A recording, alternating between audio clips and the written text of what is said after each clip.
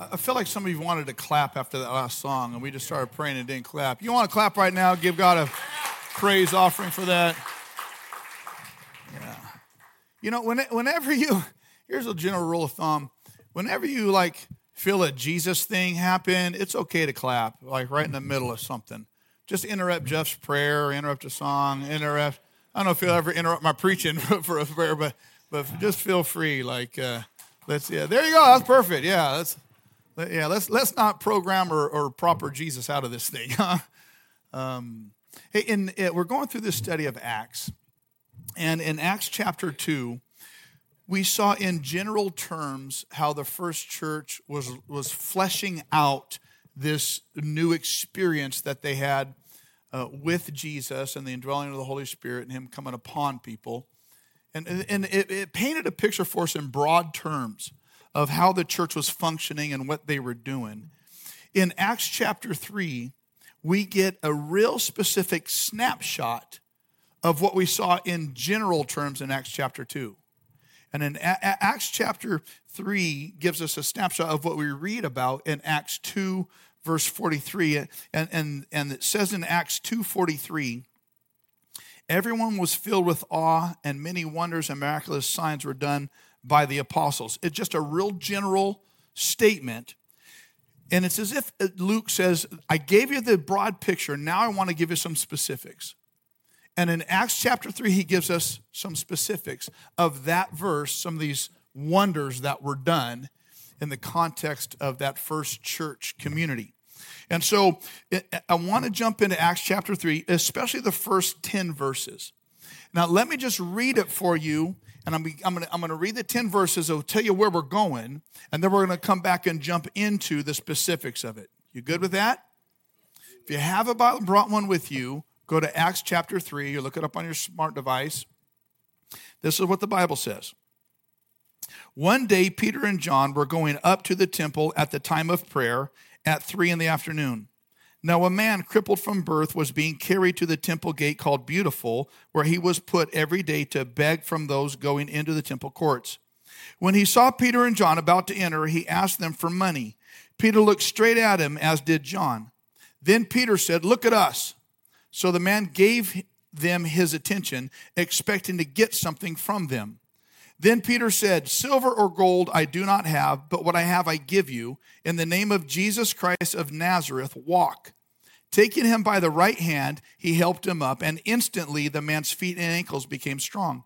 He jumped to his feet and began to walk. Then he went with them into the temple courts, walking and jumping and praising God. When all the people saw him walking and praising God, they recognized him as the same man who used to sit begging at the temple gate called Beautiful, and they were filled with wonder and amazement at what had happened. This is a real specific scenario and snapshot of verse 43 of chapter 2. Many wonders and miraculous signs were done by the apostles. So I want to unpack chapter 3 and walk us through, I think, some great faith and life lessons. Let's go back to verses 1 and 2. One day, Peter and John were going up to the temple at the time of prayer at 3 p.m. Now, a man crippled from birth was being carried to the temple gate called Beautiful, where he was put every day to beg from those going into the temple courts.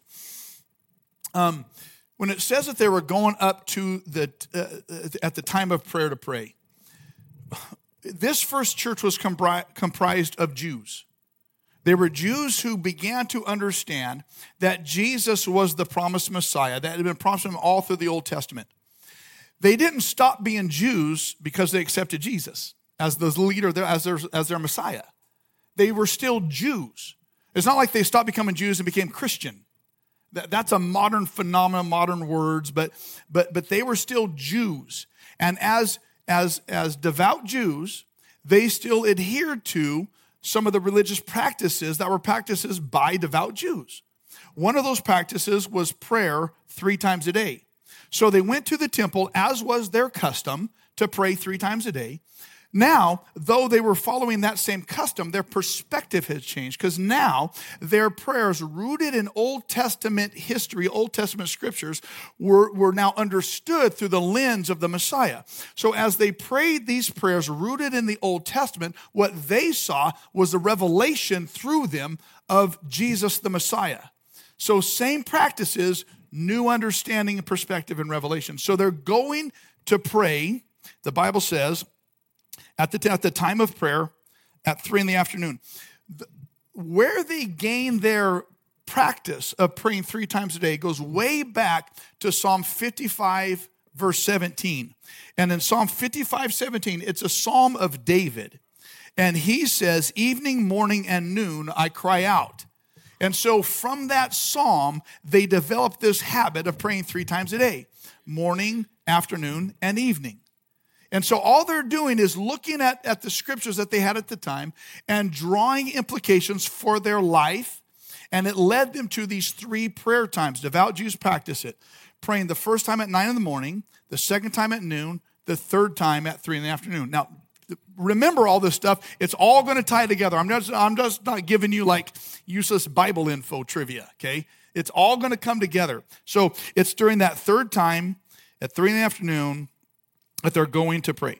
Now, a man, verse 2, crippled from birth, was being carried to the temple gate called Beautiful, where he was put every day to beg for those going into the temple courts. This man was crippled from birth. So there was some congenitive disease that made him, it was never able to stand up. Crippled from birth. We understand what that means, right? The legs didn't develop no muscle, really. The bones weren't strong to be able to stand. Like there was nothing from the waist down that was working. He was crippled from birth. Now, we know from Acts 4:22 that this man was 40 plus years old. It says every day he's taken to the gate called Beautiful to beg. How long has he been begging? A long time. Don't forget that. Just hold on to this info I'm telling you for a minute. He was born from a cripple from birth, over 40 years old. And he was put at the gate called Beautiful. Do you know why they called it the gate called Beautiful? Because it was beautiful. They're not real original. They're very specific. The gate called Beautiful was the gate that separated the courtyard of the women from the courtyard of the men. In the temple complex, there was the outer court, which was the court of the Gentiles that anybody could enter into. But only Jews could go into the temple proper, and there was a court of women that women could enter, but inside that was the court of men that only devout Jewish men could enter. And the thing that separated the court of the women from the court of the men was this gate called Beautiful. And the reason they called it Beautiful because it was 70 plus feet tall, 60 feet wide. It was huge. And it was covered in Corinthian brass that was polished so much so, the historian Josephus says of this gate Beautiful, that it outshone and was more beautiful than the gates that were simply covered in gold and silver. I mean, this was the place to be. It said that when the sun hit this gate, the sun reflection off it was as bright as the sun itself, as if the sun was radiating from this gate. And so it was at this gate that this man was taken to beg.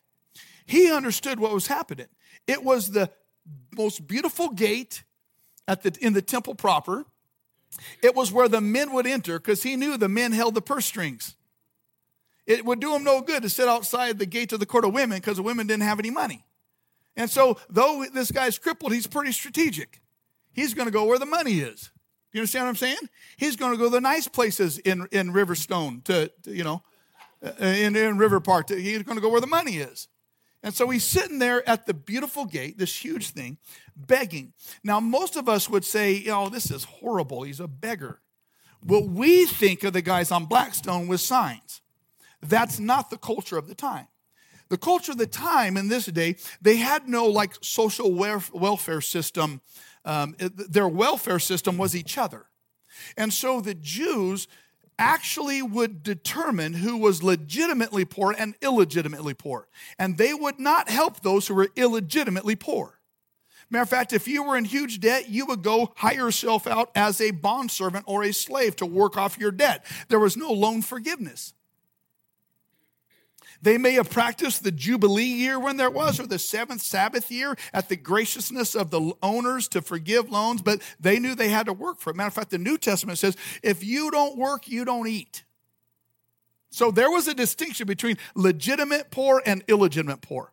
And for those who were legitimately poor or crippled like this, their welfare system was the graciousness and the generosity of their people.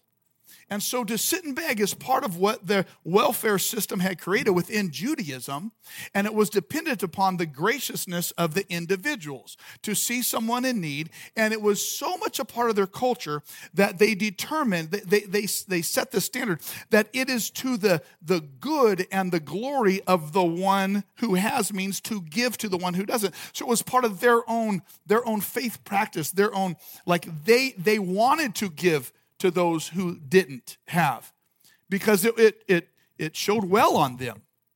They gained favor by it. So it really worked well in that culture. It really worked pretty well. And so he's sitting there at this gate. How long had he been there? A long time? Yeah. He's 40 years old plus. He's been there his whole life. So let's just say he's 40. How old was Jesus when he died, resurrected, and ascended? Roughly 30-something years old, right? How often did Jesus go to the temple?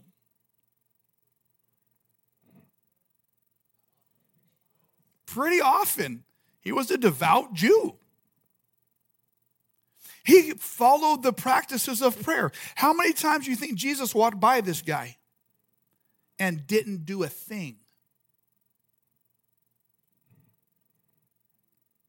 Did you ever think about that? Did that pop in your head when I was just reading you that passage?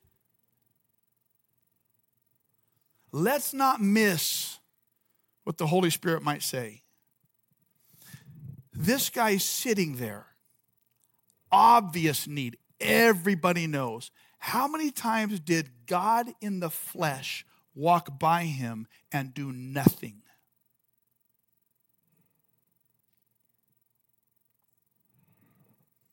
Have you ever felt that way? Have you ever felt that way? Like, God, I can do nothing. This is out of my control. It's out of my hands. I have no power. And if anybody can help me, it's got to be you. Why do you keep walking past me? Why do you keep walking by as if you don't see me? Anybody?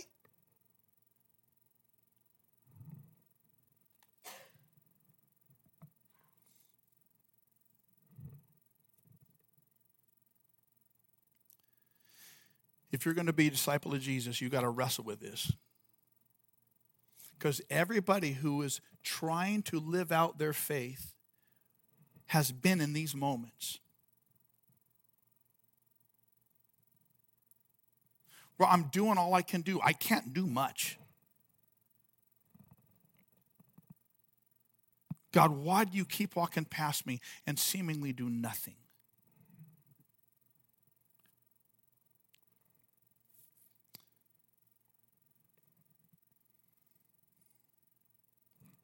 I want you to understand something. And this is what we've got to come to terms with. God's timing is as important as God's will. God's timing is as important as God's will. Most people want to know, and I understand it. God, what's your will? What are you doing? Why are you doing this? We want answers. What we've neglected to understand and to allow is God to be sovereign over his timing as much as his will. Does that make sense? And we have to allow God the authority to not reveal his timing as much as he doesn't reveal his will ahead of time. See, we need to understand it like this, that sovereignty includes both activity and agenda. Now, most church people, most disciples understand sovereignty according to God's activity. Like God is sovereign over what he does. But we don't yet understand he's also sovereign over the agenda, the timing. Now, how this looks in my life is this. My wife has developed a wonderful system when we go on vacation of what she calls fungenda. It's not a schedule. It's not an agenda. It's a fungenda. So that everybody on our vacation with us understands when we're going to have fun, how we're going to have fun, and where we will be when we're having fun. It's our fungenda. And we understand that she is sovereign over both the activity and the agenda, the timing. When she first started practicing this God-given biblical system, it was difficult for us to appreciate it. But as many of you know, if you ever go on vacation with a large group of people and there isn't a fungenda in place ahead of time, how much time is wasted by sitting around going, what do you want to do? I don't know. What do you want to do? I don't know. And so my wife in her wisdom has determined this God-ordained biblical system of helping us to have fun according to a time frame that she's in control of.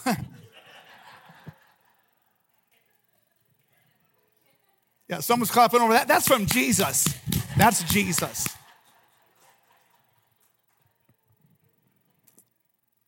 Listen, God has designed a fungenda for your life.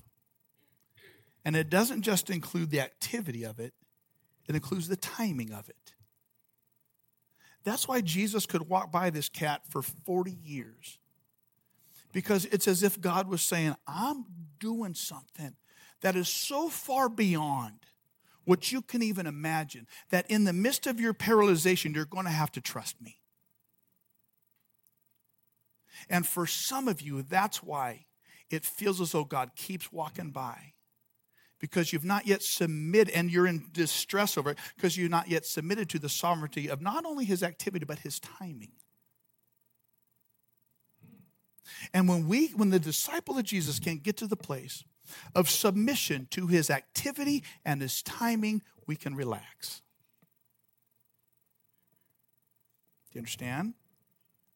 There's no more consternation. There's no more frustration. There's no more anxiety and angst.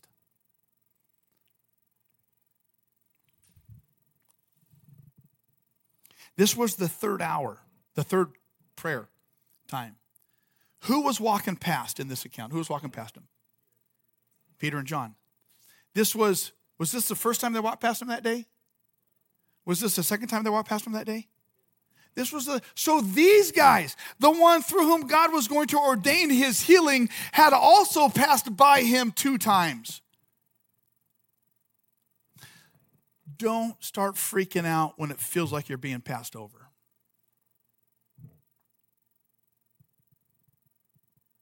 I feel like some of you, that's why God brought you to church this morning. Just let him do him.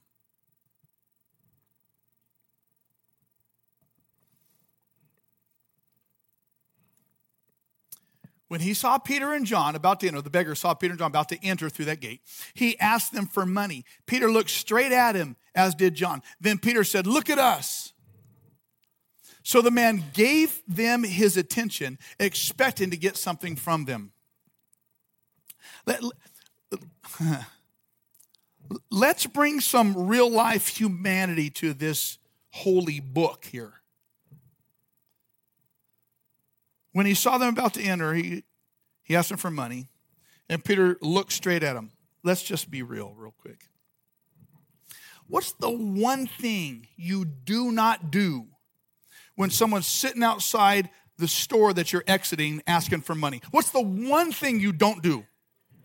You don't look at them, right? I mean, let's just be real.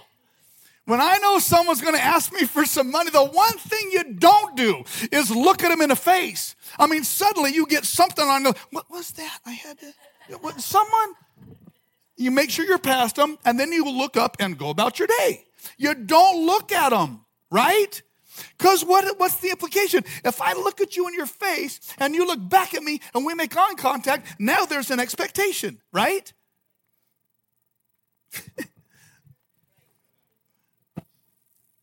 And so Peter looked straight at him, as did John. He said, look at us. And so they're inviting an interaction. So the man gave them his attention, expecting what? Expecting to get something. I mean, right there, I just want to stop at that point in that scripture and say, I wonder how many times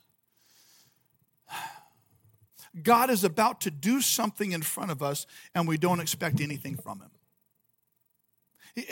Everything changes when we live life, when the disciple lives life with the expectation of God's activity and involvement. I wonder how many of us come to church before we ever get into this building with an expectation, I cannot wait. God is going to do. I wonder how many times we might open up our Bibles with this expectation. Oh my gosh, I can't. What in the world is he going to tell me now? I wonder how many times when we approach prayer with the expectation, not only is this God in heaven who loves me going to hear me, but this God in heaven is going to speak. The expectation.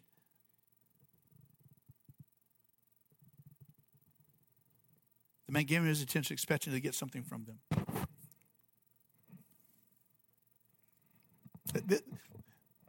Again, I read this through my human eyes sometime, and this is horrible.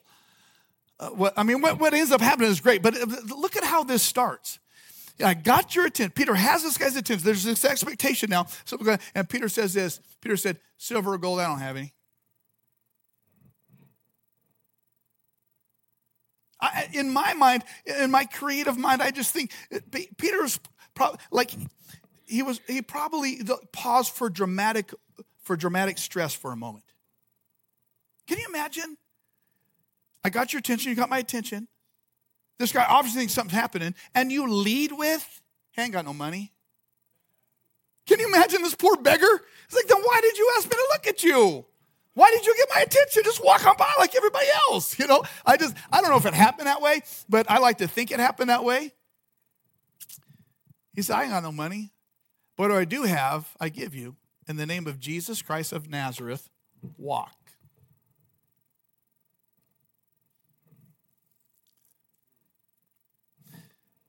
The story goes that it was Pope Innocent IV who was given a tour of the opulence of the Roman Catholic Church and all of their wealth to an early church father. And Pope Innocent tells this guy, who's a follower of Jesus, see, no longer do we have to say, as Peter said, silver and gold I have none. And this guy told him, and neither can you say, in the name of Jesus Christ of Nazareth, get up and walk.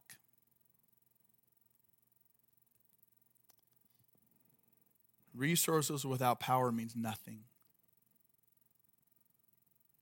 Church wealth, coffee shops, and fountains without the power of God mean nothing.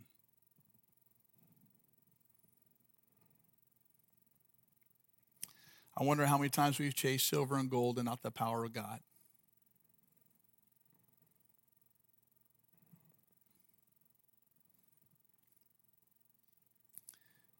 Peter said, silver or gold I don't have, but what I do have I give you. Here's the lesson. We got to understand this, that we cannot give what we do not possess. We cannot give what we do not possess. We want to give the power and presence of God, you got to possess it first. Here's the other side of that. We will give what we do possess, for good or for ill. We go through life and we're one of those people that is just always stressed and always worried and always concerned and always doubt, and that's what we're giving out. Guess what? That's because that's what we possess. When we're always giving out fear, we're always giving out worst case scenario, we're always giving out the devil's advocate. The devil don't need no advocate. The reason we're giving that out is because that's what we possess. The only way you give out love, joy, peace, patience, kindness, goodness, faithfulness, gentleness, self-control, because that's the fruit of the Spirit. You got to possess that first. Does this make sense?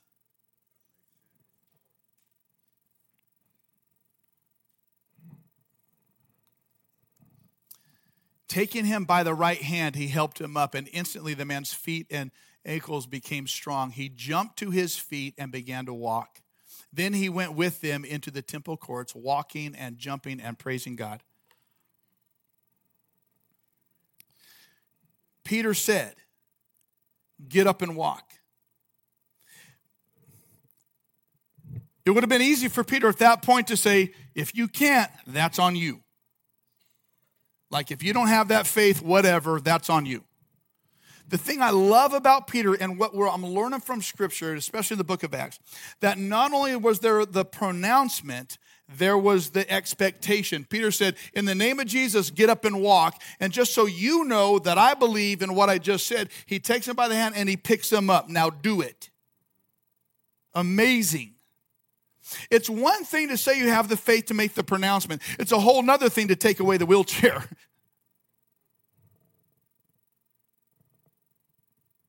Taking him by the hand.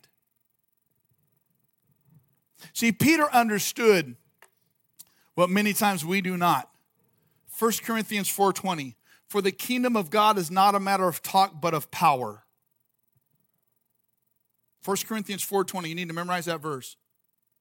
The kingdom of God is not a matter of talk, but of one of power. For the disciple of Christ, what we've done is we've jumped into the kingdom of God. And the kingdom of God is not just a profession, it is a kingdom of power. Do you know every day I pray this over me and my family? That we will live with the experience of the power of the kingdom of God, because that's what I'm a citizen of. It's not a matter of talk. It's not a matter of speech. It's a matter of power in the name of Jesus Christ, the risen one.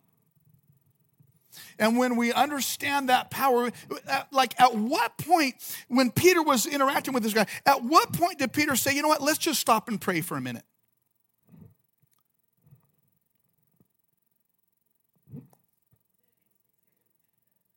At what point did he say, you know what, let's just pray and discern, is this God's will?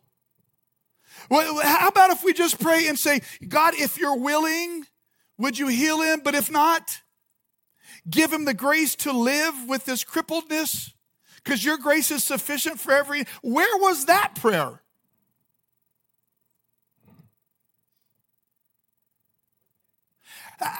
Do you understand the authority with which Peter was moving into this man's life? Do you understand the authority with which he was moving in the context? Like they had been given the Holy Spirit within, that's salvation. They had just received the Holy Spirit upon. And now Peter was developing this sensitivity to the Holy Spirit's unction, the Holy Spirit's prompting. Obviously, the two previous times they walked by this guy, God hadn't chosen the timing yet. Though it was his will, he hadn't chosen the timing. And Peter was in tune so much with the Holy Spirit and moving at the prompting of the Spirit that this was the time that he could discern, because the Holy Spirit's, where God said, now's the time. And Peter didn't hesitate. He didn't ask questions. He just moved with authority. In the name of Jesus, get up now. Let's go. It's amazing to me. And it seems so backwards to current churchness. And that's why I said, there's part of me that just thinks, I don't know about going through the book of Acts, because what I see in the book of Acts is oftentimes just a little different than professional churchianity. And I think sometimes the church is very comfortable with professional churchianity and very uncomfortable with the indwelling and following the prompting of the Holy Spirit, the living God within. And so with authority, get up and walk. And instantly, taking him by the hand, he helped him up, and instantly the man's feet and ankles became strong. Who wrote the book of Acts? Do you remember? Luke. Do you remember what Luke's profession was? He was a doctor. Don't miss this. Luke wasn't writing this as an eyewitness. Luke was writing this at the testimony of eyewitnesses.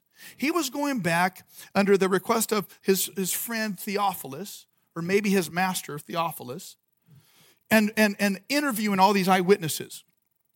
through the Gospel of Luke, through the book of Acts.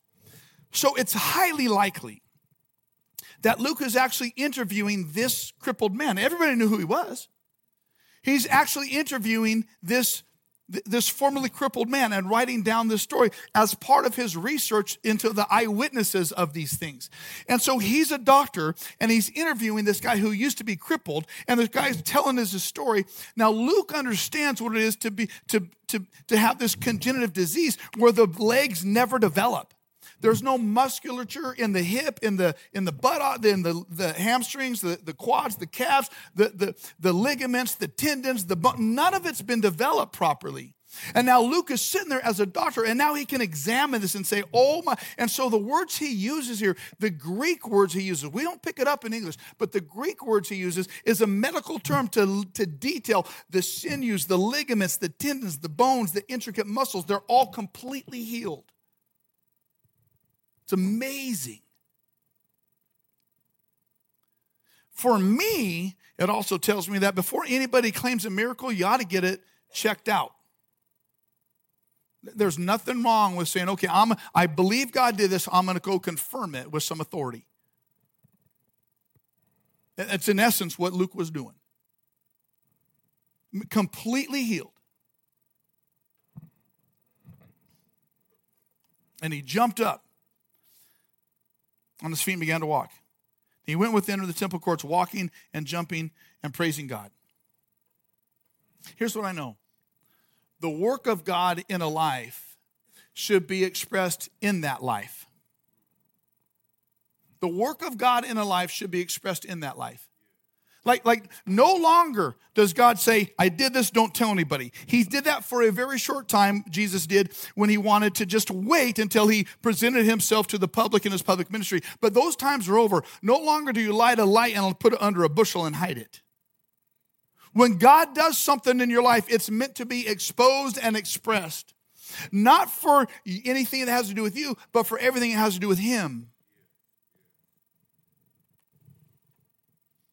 Walking, jumping, and praising God. I wonder what that was like for him. He had never stood up before. I bet it was like, whoa, it is weird up here. Do you know what I'm saying?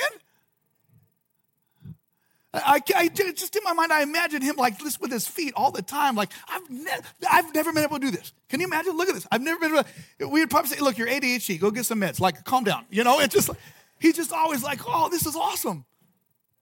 He's just so excited. Like, and this is what happens when you have an experience with God.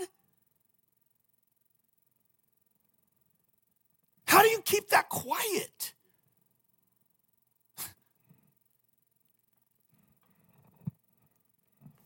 When all the people saw him walking and praising God, they recognized him as the same man who used to sit begging at the temple gate called Beautiful. And they were filled with wonder and amazement at what had happened to him. When while the man held on to Peter and John, all the people were astonished and came running to them in the place called Solomon's Colonnade. I want you to notice some words here. The people saw him walking and praising God, because you can't, when God steps in, you can't contain that. They recognized him as the same man who used to sit begging at the temple gate. Listen, in Christ, we are used to people. We're used to people. The Bible says that in Christ, the old has gone, the new has come. You're a used to person. There's a new creation. If you're in Christ, you are a used to person. And your now person ought to be very different than your used to person. And we have to consider how much of me is reflective of my used to rather than my now am. Do people know us still as who we used to be? Or do they see us now as the new creation that we've become, leaping and jumping and praising God? If who we are to our huddle is still very similar to who we used to be, I have to wonder if we've had a real encounter with the living God. We used to be. Some of us are so concerned about what others may say or think about us that we're more comfortable living with the identity of our used to rather than our now am. The only reason God intervenes and does anything in our life, spiritually, physically, emotionally, in any way, is so that we will live as used to people. And that people will see us as used to people. That's discipleship.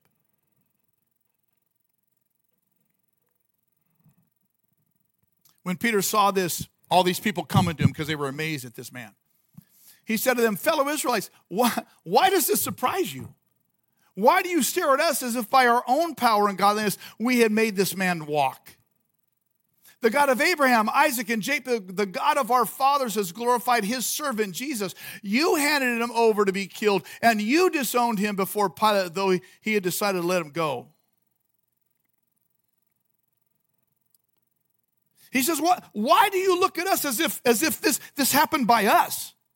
This has nothing to do with us.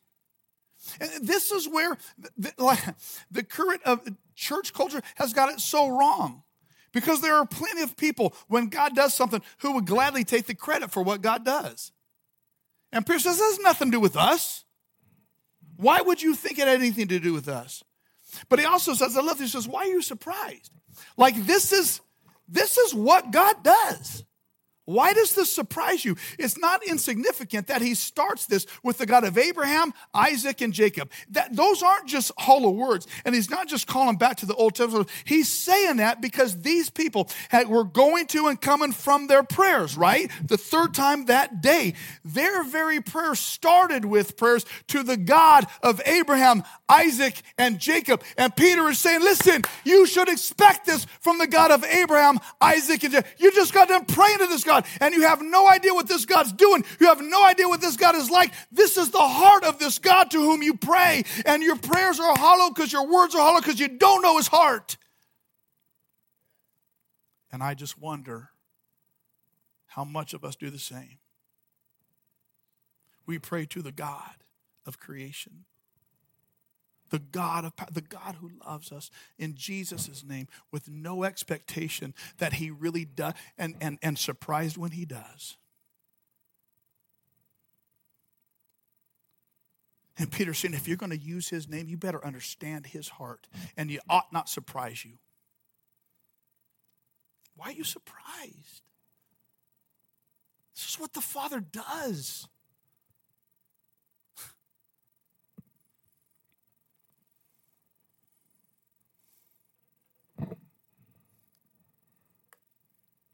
He says, you disown the holy and righteous one and ask that a murderer be released to you.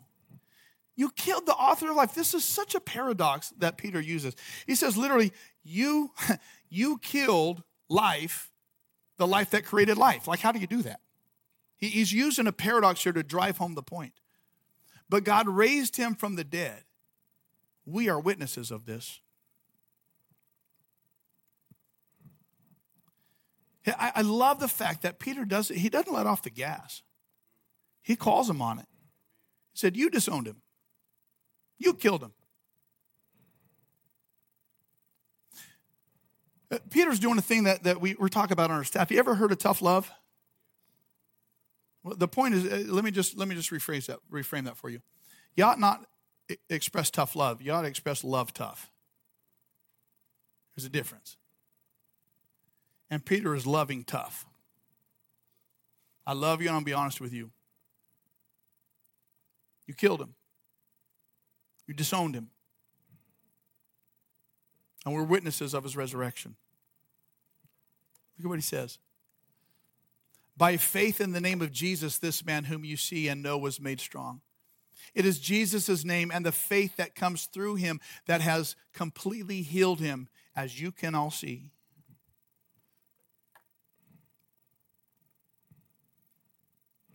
When Peter says by faith in the name of Jesus, it's a Greek word called pistis, and it literally means trust that creates action. It's just not faith that I believe Jesus died for my sins. It's this intellectual thing or this emotional thing. A better word for that, for our understanding, is trust. There's a trust there, and it's a trust that creates action. It propels activity. It's what James says, that faith without works is dead. There's a trust there. I remember when I was a little boy, and I don't know the reality of it. I just know the story in my head. If you ask my father, he might tell you the real story. I know the story in my head. And what's important is the story in my head, not reality.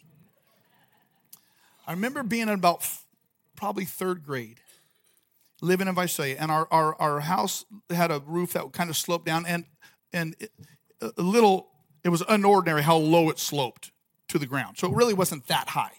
But I'm a little boy. It feels like I'm on the roof of my house. Do you know what I'm saying? My dad's below me. My dad's my hero. Always has been.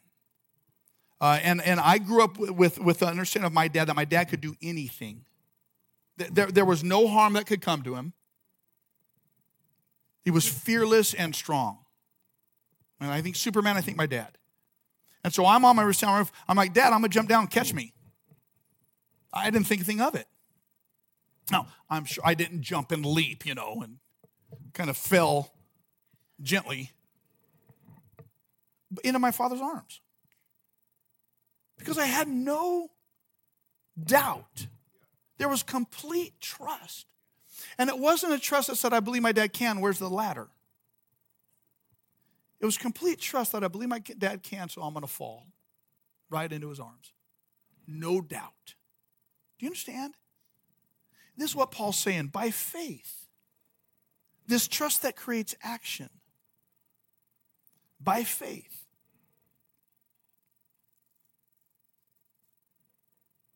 The thing that amazes me is what does he say? Where am I? You disown them by faith in the name of Jesus. It is Jesus' name and the faith that comes through him that has given this complete healing to him, as you can all see. It is in Jesus' name. So it doesn't just mean the name of Jesus. It means the full personhood and the authority and and everything about who he is and what he possesses. It's in that authority. And the faith that comes through him. So what Peter's saying is the faith. Who had faith that this guy would be healed? Yeah, it wasn't the man, right? He's crippled. People walk by him all the time. He thought he was going to get something from the Bible says. He thought he was going to receive something from him. So it wasn't even the man's faith. It was the faith that came through Peter. But where did the faith come from? It wasn't Peter's faith. Jesus says, and the faith through him. The idea. Here's the understanding. Like, it's the gifting of faith from God through the Son, because of the indwelling of the Holy Spirit, that gives the disciple faith to believe. It wasn't mustered up in himself. It was the faith of Christ gifted to them. Understand this. Even the faith I have is a gift from Jesus. It doesn't originate in me. If it originates in me, I get prideful and arrogant and self-righteous at my faith over your faith. And I become a prosperity preacher that downs you for your lack of faith. Why God hasn't done anything well as I have faith, so God does. It puts a focus on us and not on him. Even the faith we have doesn't originate in us. It originates in Christ. And the best thing we can do is pray for the gift of faith. You understand? I know what time it is. I'm 4 minutes over when we're supposed to be done with this whole thing, but I'm going to finish the chapter, all right?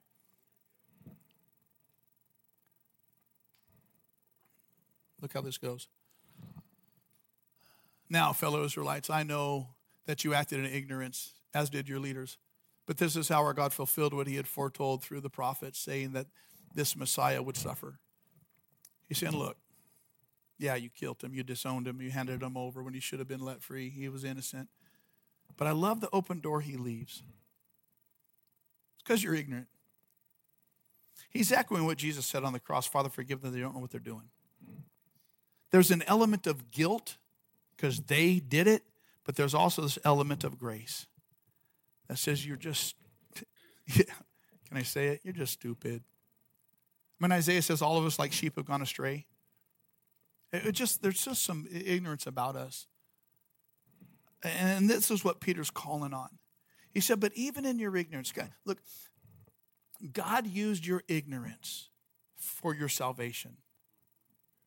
God used your ignorance to show you the magnitude of his mercy and his grace. Without your ignorance, his grace doesn't mean anything. Paul says where sin abounds, grace abounds more. Where ignorance abounds, grace abounds more. He said he did this so that he could save you. Repent then and turn to God so that your sins may be wiped out and the times of refreshing may come from the Lord.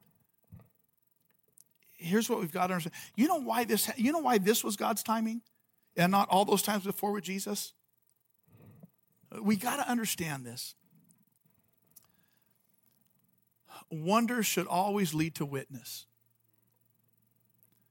It was a benefit to this man to be healed, no doubt. And I don't want to downplay the suffering that he must have been living with at all. But there was a witness that had to happen. And anytime that God does anything, it's not just for the benefit of the person for whom he does it, it's for a witness for the kingdom. And the witness that happened through this man's life is so much greater at this time than any other previous time that could have happened. And the witness is the word to repent. And it's the same witness that the Holy Spirit bears witness to today before me and you. Repent. Repent means to turn around and go the opposite way. Even those of us who are disciples of Christ get all twisted and turned around in this world. And we need to repent. Here's what happens in repentance. Forgiveness of sin. And did you catch it? That times of what? And ends with eshing. Refreshing. That times of refreshing will come. Here's what we got to understand. Repentance produces refreshment. Repentance produces refreshment. Even for people, here's the thing. There's a lot of people in church like, well, I'm not going to repent for I'm already a Christian. If that's where you are, that's what you need to repent of. You need to repent of thinking you got nothing to repent of. We need to keep ourselves in a constant state of repentance, not to our destruction or shame, but for so that God's grace will fill in the gaps.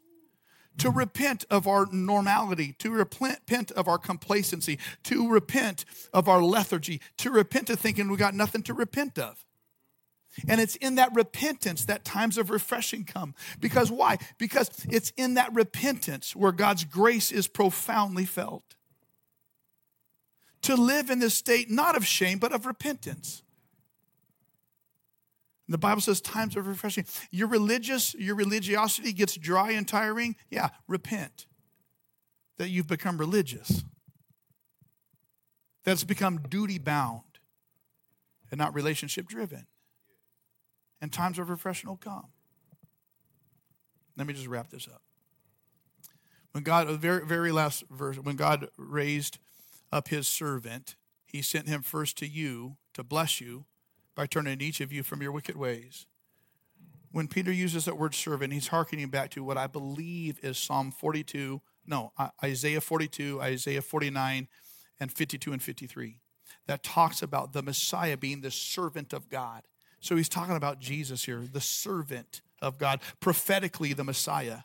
Sent him first to bless you. How is he going to bless you? By turning you from your wicked ways and repentance, so that times of refreshing will come.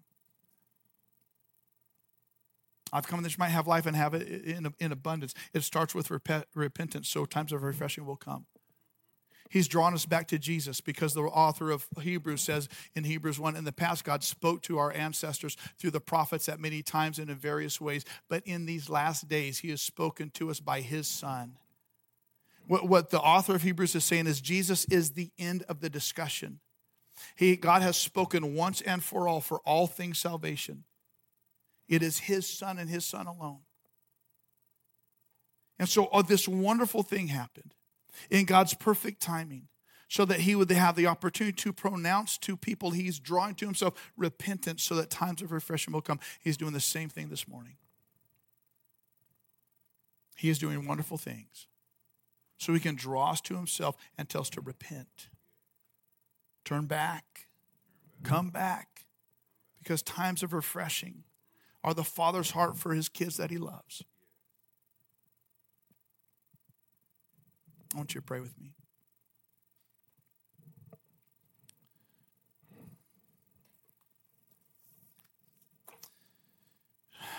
If you've never repented of your sin, today is your day. All that means is agreeing with God about what sin is and turning around and going the other way. And so I would invite you in this moment. Say, God, I'm sorry for my sin. I want to turn around and go the other way. I want you to lead the way, and so I repent of my sin. Forgive me. And I accept you. I proclaim that you are my leader now. You do that, you've just joined the kingdom of God. It's called salvation. And I invite you into it. However, I think there's probably more here who have prayed that type of prayer long ago. But our lives have gotten so wrapped around the axle, so similar to culture and society, so worried about timing and plans, so stressed and fearful and doubtful, so distrusting, that there's repentance that needs to come. Where you say, Father, forgive me, I'm sorry. I'm sorry for my arrogance to think I know best. I'm sorry for my doubt in your sovereignty. I trust you again. I repent. I repent of how complacent I've become. I repent of my pride and arrogance to think that I know. I repent.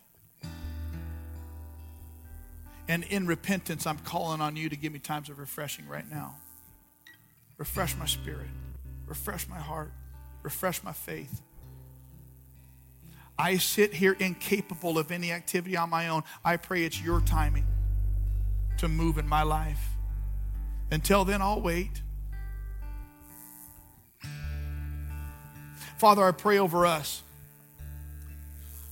that you would, one, help us to be patient, to trust your timing. But you would also, God, convince us that your kingdom is not a matter of talk, it's a matter of power. We will wait. I ask for the filling of your Holy Spirit, and that we would walk in the power of your kingdom as people who are repentant. Love you, Jesus.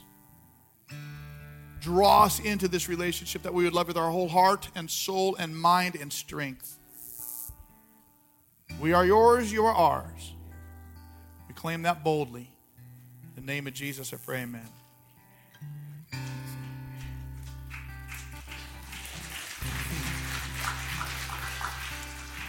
If any of you made some prayer decision, you got to tell somebody. I would love for you to tell us. On that card, on our app, stop at the Start Here booth. There's something you want prayer over, stay put when we're all done.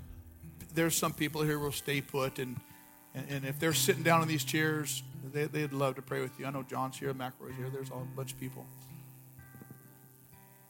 Listen, this week read chapter 3 again with new, fresh eyes. And read chapter 4. So far, everything's gone great in the first church. How many of us know it don't stay great? Right? Right? Yeah. It's like, that Sunday wasn't bad. Oh, Monday, what the heck happened? Well, Monday's going to hit real quick here for them. So read chapter 4. Let's watch how the disciples went through the Mondays of life. Yeah? Let's sing.